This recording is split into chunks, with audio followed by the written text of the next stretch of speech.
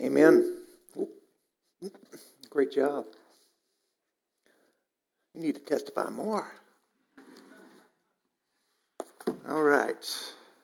Go ahead and open your Bibles if you want to Luke 19. Luke chapter 19.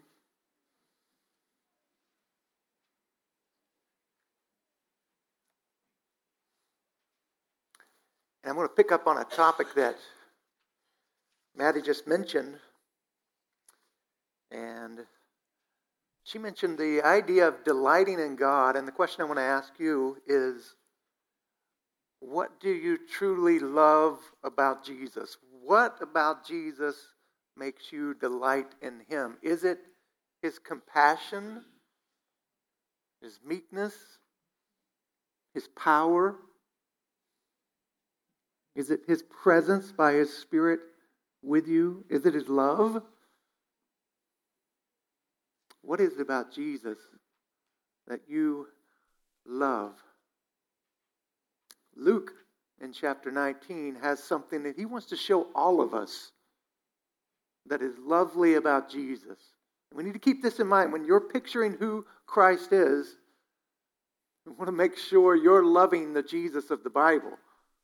Luke is very clear on something that he finds lovely about Jesus our Lord. And it is His mission.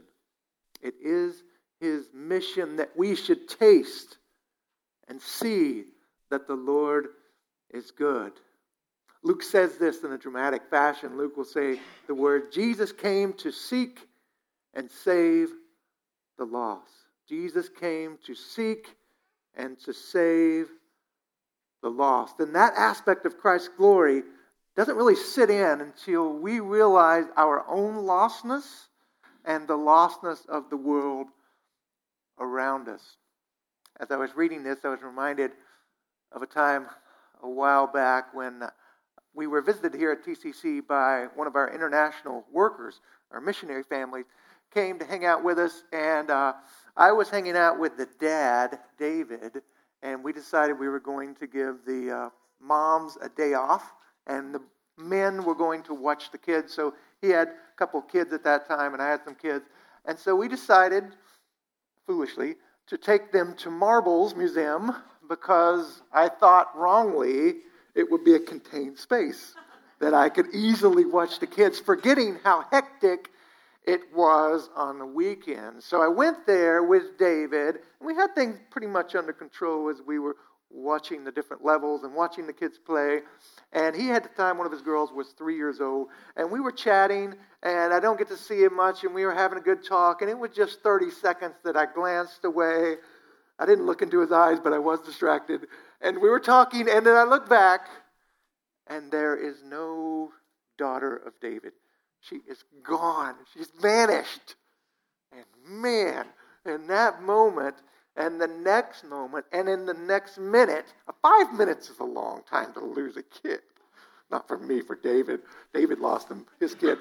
But we were there, and I searched up, we searched down, we grabbed the Marbles employees, we searched everywhere. Finally, again, 5 minutes later, finally, we circled back to one of the little hovels, the little playground, and we found her in there just happily playing away. She was fine, but she was in a place that we'd already been by. Man, I remember the intensity of that search. Just the fact that nothing mattered when we had a missing child. And that is the intensity with which Christ came to seek and to save the lost. Luke is going to show us this and much more in a couple of stories today, beginning in chapter 19. Let's go ahead and dive into the text, thinking on the fact that Jesus came to seek and save the lost. Look at the first one, Luke 19:1. This story is found in no other gospel. It's unique to Luke. He starts it by saying, Jesus entered Jericho and he was passing through there. Now, Luke has 24 chapters, 9 of which tells the story of Jesus headed to Jerusalem. A big part of the book is about his journey to Jerusalem. So he's not going to stop for long here in Jericho. Jerusalem will be the city in which he would redeem the world. So he's headed there with a purpose. The final battle will be fought in Jerusalem. But if you remember from the Old Testament, the city of Jericho is mentioned there. Joshua goes into Jericho, and it's famous for the way it fell. Remember, the walls crumbled down by the power of God. Now, you might forget what happened in Jericho was that God saved an unlikely person there. He saved a prostitute who wasn't a worshiper of God at first, but when she saw the power and the majesty of God in Jericho, she turned. And it seems like in today's story, some things haven't changed. God wants to show us the vastness of his mercy. Look in verse 2. And behold, there was a man named Zacchaeus. That word means pure. Zacchaeus was a chief tax collector, and he was rich. So now Luke introduces this unsavory character in Zacchaeus. He's a villain, if you would. He's a villain because of what he does. Being a tax collector in Palestine with a negative class distinction. It was almost like if I told you, here's Zacchaeus the slumlord. It would be someone who makes a profit off of taking advantage of people financially. And that's what the tax collectors did. They made a deal with the Roman Empire. He got the bid, and he was able to lay heavy taxes on the Jewish people. He was a traitor. He was a greedy leech on society. Here was someone that people did not like. But Luke introduces him here. He did have one thing going for him in verse 3. Check it out. Zacchaeus was seeking to see who Jesus was. So let's give credit where credit's due. Like the blind man from last week in Luke, Zach here is eager to see Jesus. But he did have an issue, the text says. But on account of the crowd, he couldn't see Jesus because Zacchaeus was small in stature. So really short guy, really big crowd, that's the problem. Look what happens, verse 4. So Zacchaeus runs on ahead and he climbs up into a sycamore tree to see him, that's Jesus. For Jesus was about to pass that way, and when Jesus came to the place, he looked up and he said to him, Zacchaeus, hurry and come down, for I must stay at your house today. So he hurried and he came down, and he received him joyfully. And when they saw it, they all grumbled, saying, he's gone in to be the guest of a man who is a sinner. I want you to try to picture this scene in your mind's eye like a movie. Picture a bird's eye view, and you see a dusty street there in Jericho and a crowd of people moving slowly down the street. At the center is the man, stands out because of his presence and his power, not because of his appearance, but because of the essence of who he is. And everybody revolves around this person. They're just moving down the street, and then you can see on the outskirts of the crowd a smaller, well-dressed man. And he's trying to get into that center, but he can't, and he's doing almost childlike. He's hopping, and he can't see over. He's got good hops, but they're not enough to look over. So you see him as you're watching down. He looks ahead, and he cuts a corner, knowing that the crowd is going to round. And when he cuts the corner, he finds a tree, and he picks a good one. The wide base, like a mushroom. It has branches, and some of the branches hang out over the road. And you see him scamper up. And as he does, the crowd turns the corner, and they actually pass under the tree. And then as you zoom in your mind's eye on the face of Jesus, he's leading this crowd, and then he stops.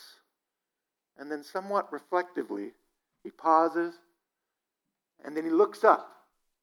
He sees that man in the tree, and he calls out.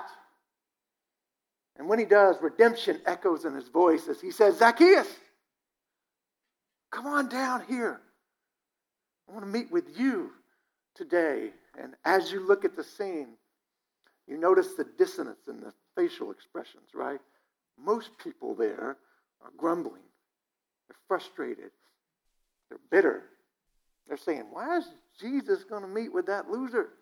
Nobody likes him. He's the worst of us. Surely Jesus doesn't want to meet with that guy. There's a contrast in Zacchaeus' face. As he comes down, he has the shine, like the kid who gets the ice cream before the broccoli. He's got the shine, the unmitigated joy that Jesus has chosen him. And that's the scene that Luke gives us today. And the first point I want to make from the text is this.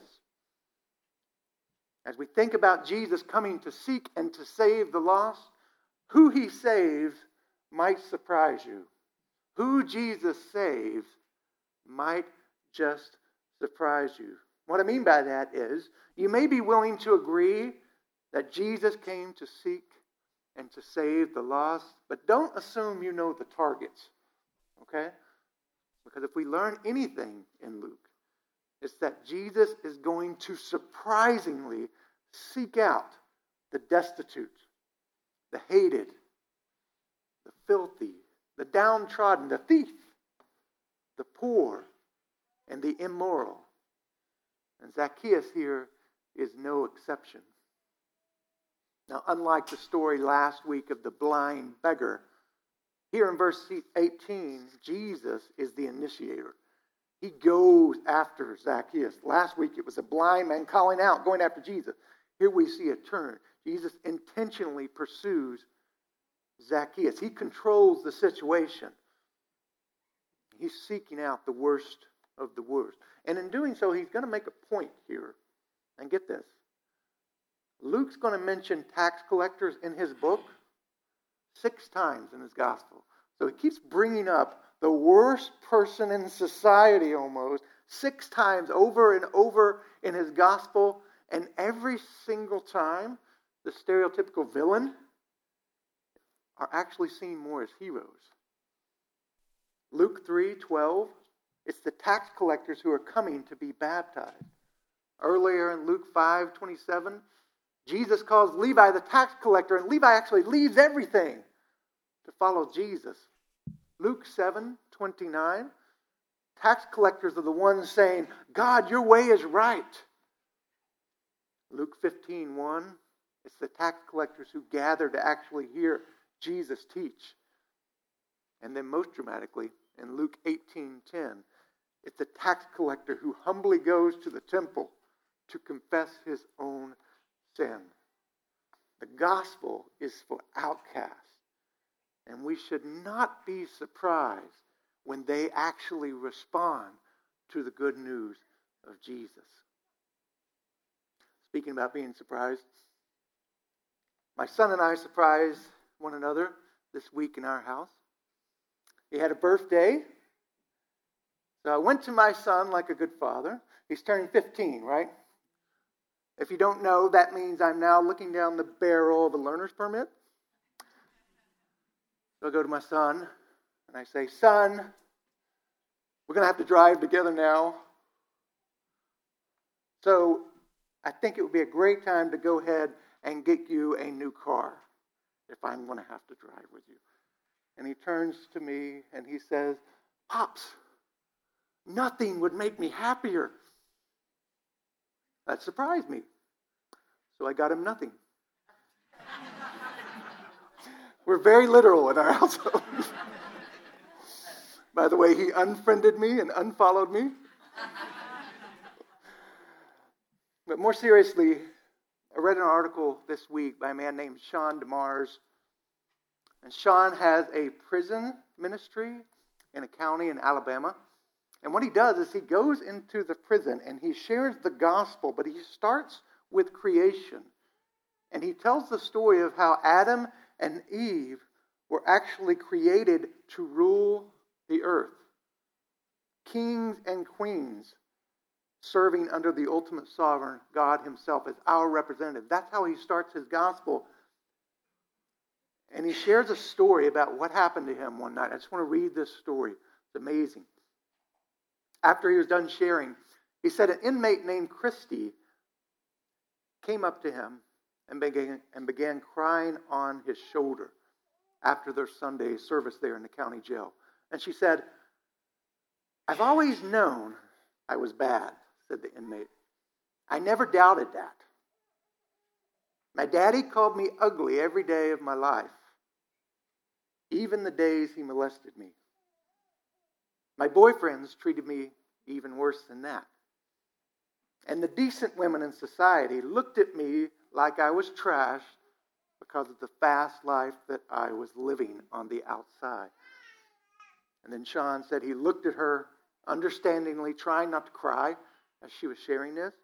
But then she said this, after listening to him talk about the glories of the gospel, she said, "But I swear, I have never had anyone tell me I was supposed to be more than a loser." Sean said he began to cry, and she wiped her own eyes on the collar of her striped jumper. And she said, "Do you really think that I could be a queen? Do you really think God could make me like Eve before she sinned?" And Sean said, "Yes, it's exactly what Jesus does. He takes wretches and makes them into royalty. And only He has that transformative power. Only Jesus has such a glorious mission sent from God to do." And so our question is, how does your life mission align with Jesus's? Who lives on the outskirts of society here in Raleigh as an outcast? 2018, still a young pup. Who might God be wanting you to pursue this year? Some of you might want to work with at-risk youth. We can facilitate that here at TCC. You might want to be introduced to an international college student who is on the fringes of American culture. Maybe it's an elderly neighbor, an inmate at the prison. Maybe it's the bratty kid in your neighborhood. Guy whose dad is never home. Maybe it's that kid. I guarantee you, if I ask my family, who in our neighborhood do you think Christ would seek after because He would be most glorified by their transformation? I think everybody in our family would answer the same household. Now, some houses might answer my household. But I think you know who the downtrodden are in your sphere of influence. Who are they, and how would God want you to pursue them? And I also want to give you hope this morning, because let's be honest, a big part of you feels like Zacchaeus, right? You have a habit in your life that is immature, in some sense wretched, and you'd hope by 2018 you would change that, but it hasn't changed yet. I want to give you hope in the transformative power of Jesus Christ. It was His power that changed Zach. It wasn't a power of the will thing. The Christ-centeredness to this Zacchaeus story that I don't want you to miss. Zacchaeus was beyond self-renovation. This was a fixer-upper, one of those shows where people came from the outside. They redid the frame of Zacchaeus. Jesus in the Spirit redid the brickwork on the exterior and totally transformed him, but it wasn't a self-help thing. Jesus Christ did it Himself. And that should encourage you. You're not a contractor on your own project here.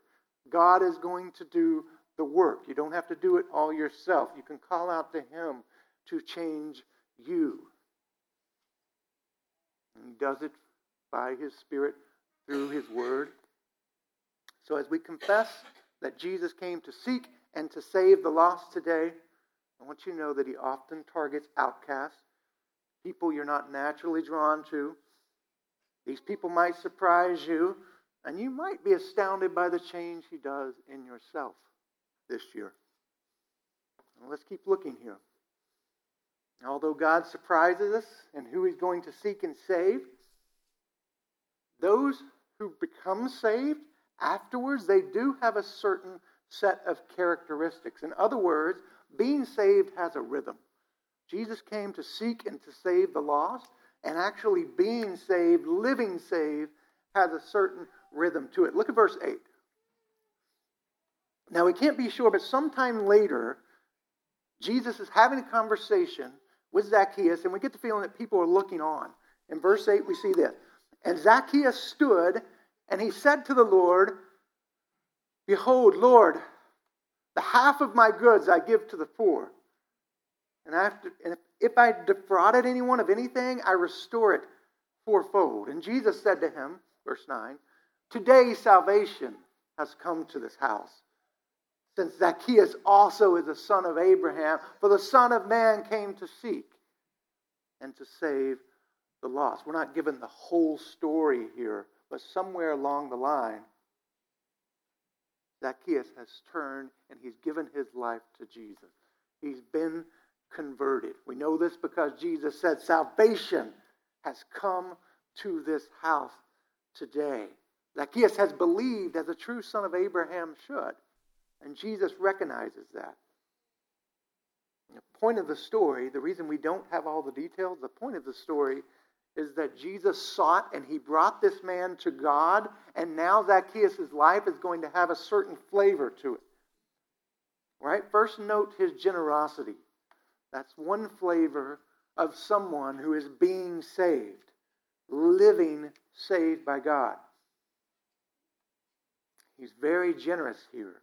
In his society, giving 20% of your possessions to the poor was considered really generous.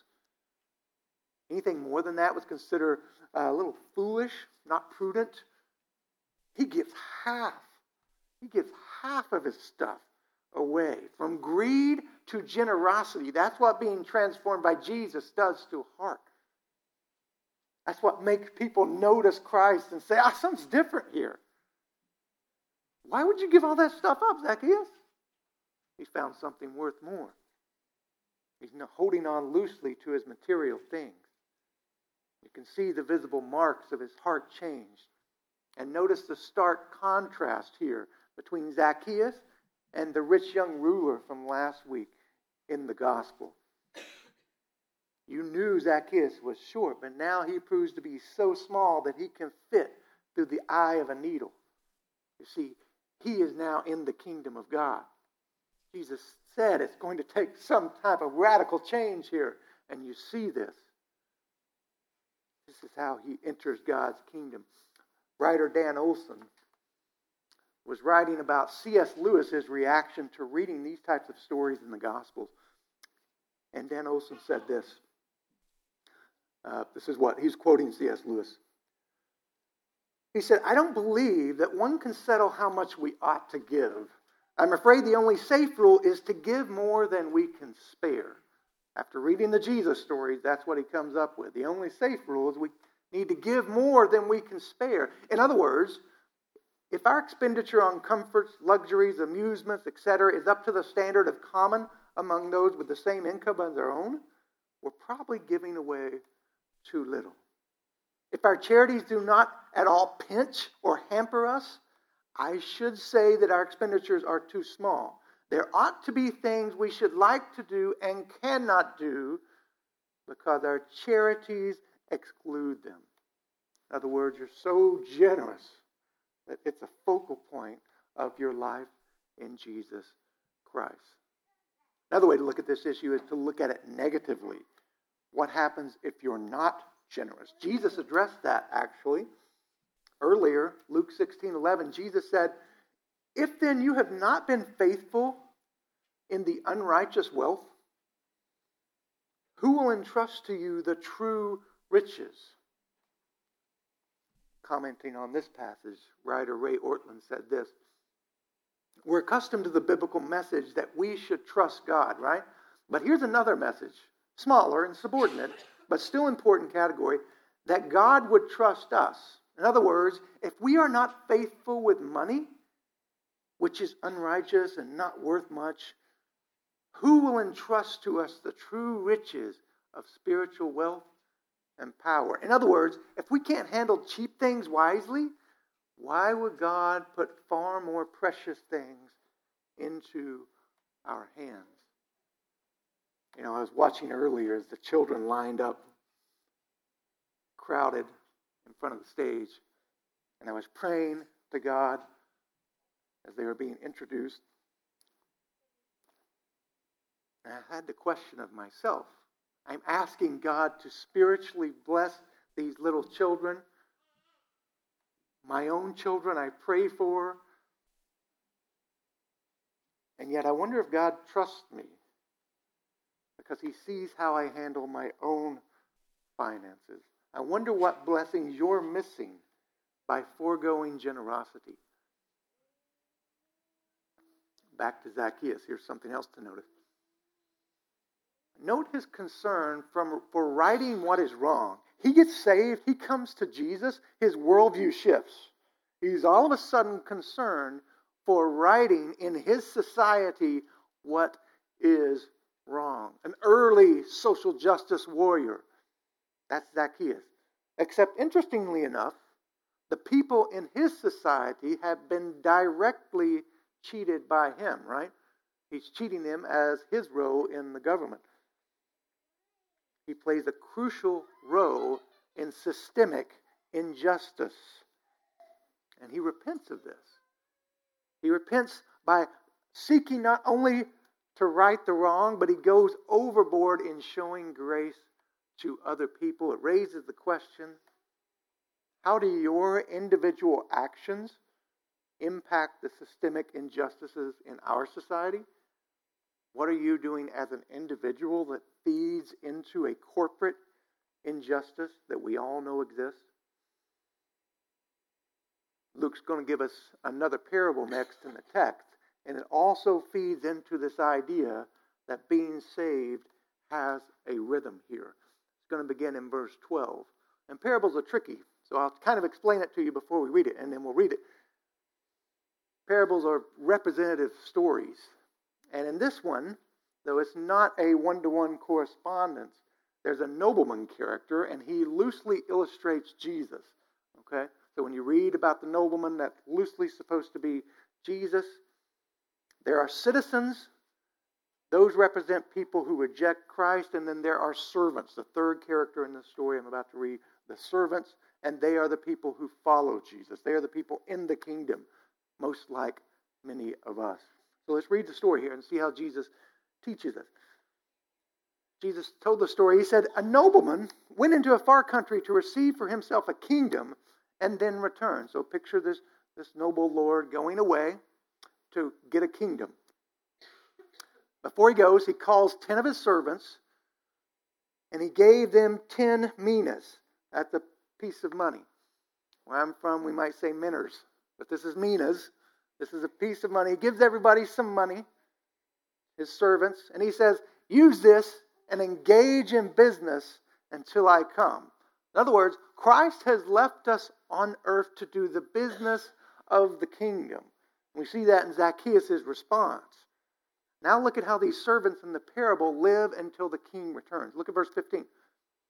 When he returned, the king, he gets back from receiving his kingdom, he orders all of his servants who he had given money to be called to him that he might know what they had gained by doing business. Now look at this, verse 16. The first guy comes back to him, the first servant, and he says, Lord, your mina has made 10 minas more. He invested it. He used it somehow to make money. Verse 17. And the nobleman said, well done, good servant, because you've been faithful in a very little, you shall have authority over 10 cities. Then the second servant comes up. And he says, Lord, your mina has made 5 minas. And so Jesus, the nobleman character, says, good, you're to be over 5 cities. You've been busy doing the business of the kingdom. I will bless you with more responsibility. The first 2 servants here symbolize disciples who enjoy using their gifts to serve the kingdom. There's a rhythm here in being saved, of diligent ministry for Christ. But the third servant is out of sync. Instead of using his gift, he was overcome by fear, and he did nothing. Look in verse 20. The third servant comes and he says, Lord, here's your mina back. I kept it laid away in a handkerchief, for I was afraid of you, because you were a severe man. Now earlier we heard about the nobleman. He's not really severe, but this guy doesn't know him, right? He showed that he wasn't severe because he graciously gave to the people doing his business, but this guy didn't know him. He said, you take what you didn't deposit and you reap what you didn't sow. And so the nobleman says back to him, I'm going to condemn you with your own words, wicked servant. So you say that you knew I was a severe man, taking what I did not deposit and reaping what I did not sow. Verse 23. Why then did you put my money in the bank? Why didn't you put it in the bank? And at my coming, I would at least collected it with interest. And he said to those who stood by, take the mina from him and give it to the one who has 10 minas. And everybody said, Lord, he's already got 10 minas. And the nobleman said, I tell you, to everyone who has more will be given, but from the one who has not, even what he has will be taken away. This is a strong reminder that Christ has expected rhythms of those in the kingdom. Sacrifice and service. Service and sacrifice. That's the way the kingdom flows. The same article that I mentioned earlier, Don Olson shared the story of John Wesley. You may know John Wesley's famous, prolific preacher in the 1700s. He was also a writer, evangelist, activist for Christ. I didn't know this, but his book sales alone, John Wesley, in his lifetime, gained enough money that would be, in today's money, it would be a ton of money, like $10 million of book sales alone. And yet, John Wesley died penniless, having given all of his resources to the poor, to Christian causes, to the ministry of others. His time, his talent, his treasure were all radically laid on the altar of the kingdom. And John Wesley actually preached a sermon on Luke 16. And listen to this picture he gives of the life of sacrifice and service. Listen to what John Wesley says. It's written in the language of 1700s. But you'll get the picture. He says, gain all you can without hurting either yourself or your neighbor in soul or body by applying hitherto with unintermitted diligence and with all the understanding which God has given you, and save all you can by cutting off every expense which serves only to indulge foolish desire, to gratify either the desire of the flesh, the desire of the eye, the pride of life. Waste nothing, living or dying, on sin or folly, whether for yourself or for your children, and then give all you can. Or in other words, give all you have to God. Do not stint yourself to this or to that proportion. Render unto God not a tenth, not a third, not a half, but all that is God's, be it more or less, by employing all on yourself, your household, the household of faith, and all mankind in such a manner that you may give a good account of your stewardship when ye can no longer be stewards. People don't talk that way anymore. We don't even have categories for gaining all you can, saving it, and giving it all away. I think Jesus would like this vision, though. It's a huge kingdom-sized vision. Being saved has the rhythm of sacrifice and service. And another word remains about Jesus here, seeking, saving the lost. We've seen how he targets surprising people for salvation. We've seen how salvation yields a life of sacrifice and service. Finally, this text will sober you up, because the final call from the text is for us to all remember what God is saving us from. Okay? What God is saving us from. Last December 14th, at the age of 78, God called home R.C. Sproul, apologist, Christian teacher. Back in the day when I was in college, man, he was a life preserver. I would read his books, loved it. He has one famous story. He was a professor on the campus of Temple University in the 60s. And he has a story when he was on break from teaching, and he was walking from building to building, and he's walking to his building, and a guy that he didn't know comes and he stops him and blocks his path awkwardly, and then the guy starts sharing Jesus with R.C. Sproul. Now, it's always awkward. If you've ever shared your faith, you've probably shared it with someone who's already a Christian before, and that's always like, I've done that before, but I've never shared Jesus to R.C. Sproul. But this guy does it. And he starts the conversation by saying, "Excuse me, R.C. Sproul, excuse me, are you saved?" And R.C. Sproul is surprised, and he says, "Saved from what?" And the guy stumbles. He doesn't know what he means by his own question. He goes on to say something, "Do you love Jesus?" But it stuck with R.C. Sproul because he said, here's a faithful guy who loves me enough to share his faith, but he doesn't know what God saves us from. And in this parable, Jesus is not unclear. Jesus is crystal clear. Look at verse 14. Remember, the citizens represent unbelievers. Verse 14. But the nobleman's citizens hated him, and they sent word after him saying, "We don't want this man to reign over us." That's the cry of every lost heart, is we don't want this man to reign over us. Not everyone is going to respond to Jesus like Zacchaeus. In fact, many will hate the coming king. And for them, God stores up wrath. Look at verse 27. The brutal verse. It's the way he ends the story. The nobleman in the story says, "But as for these enemies of mine," who are the enemies? They're the people who say, "We don't want you to rule over us. We hate the king." "But as for these enemies of mine," verse 27, "who did not want me to reign over them, bring them here and slaughter them before me." That's tough language. We don't like to think about God as violent in any way or wrathful in any way. But the fact is, from this story, we learn that Jesus came to save sinners from God himself. Don't miss that. Jesus came to save sinners from God himself. When Adam fell, he didn't just break peace with God, shalom.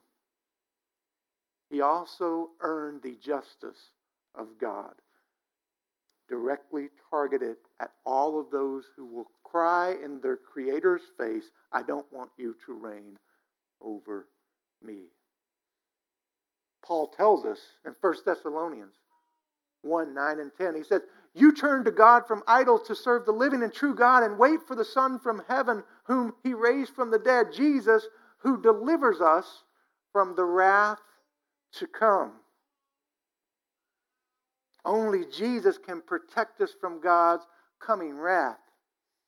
We had the snow dump last week. Praise God for that. I went out there with my kids. And the name of the game in my house, I have 6 kids, it's all about moisture protection, right?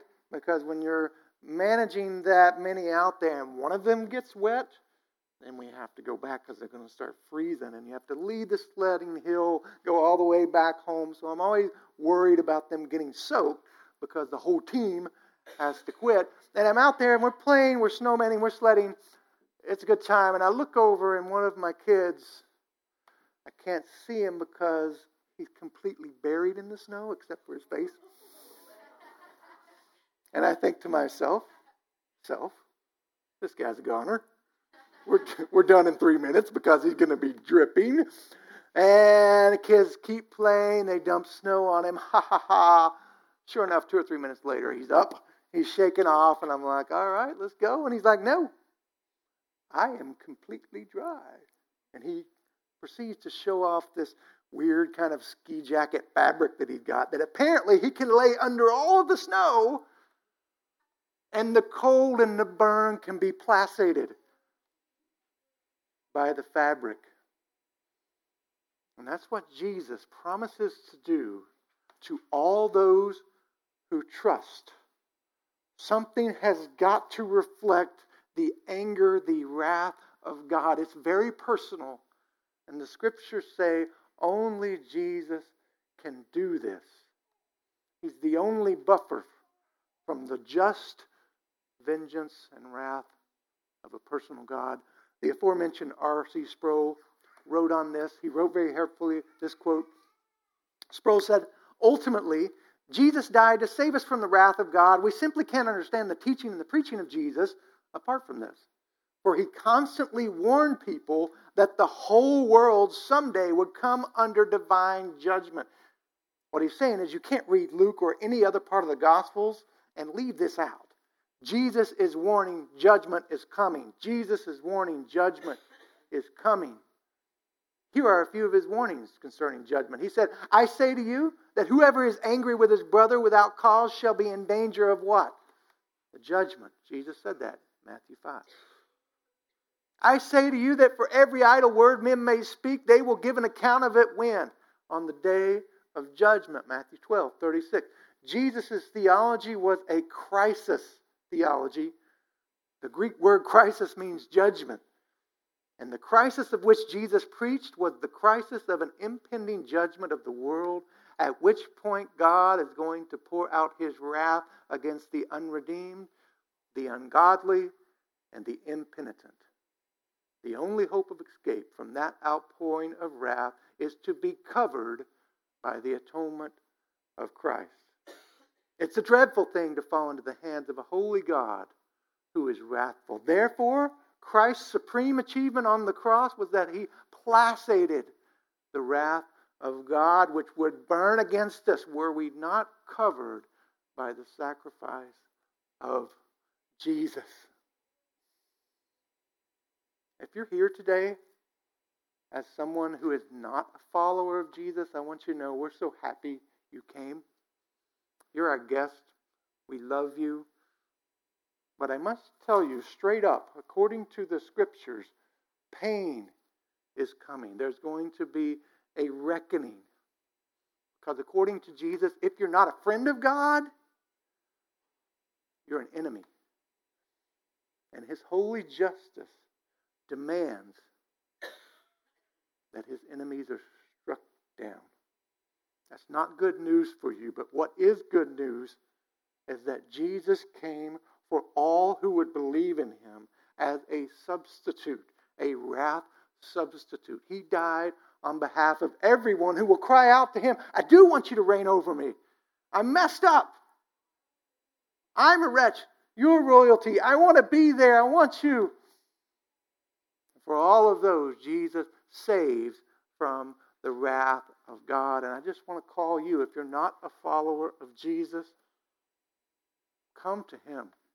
There's room at the cross for all who call out to Jesus. And fellow disciples, you who are here as members of TCC, who in your life do you call friend, but God calls enemy? Who in your life do you call friend, but God calls enemy? Is it your boss or your subordinate? Your in-laws? How about the dad buddy of yours from your son's basketball team? Or the mom from your daughter's play group? Or your adult son? Would God have you commit 15 minutes a day this week to praying for them? Calling out to God to save them? Does God want you to tell them, perhaps repetitively, of the coming judgment? Ought you to fast, pleading for God to save all of his people? Can you share this week the reality of God's rescue and the impending judgment coming to all of those who reject him? And so today we've seen how Jesus came to seek and to save the lost in Luke, learning that those whom Jesus targets might surprise you. Salvation in Christ has a rhythm of service and sacrifice. And that your friends must know from what and from whom you are saved. Let's pray together. God, thank you. Thank you for Jesus. Thank you for your word today. Help us to see the type of reality that has Jesus seeking and saving the lost. Turn us into generous Christians who love social justice. who love to warn people of the coming judgment.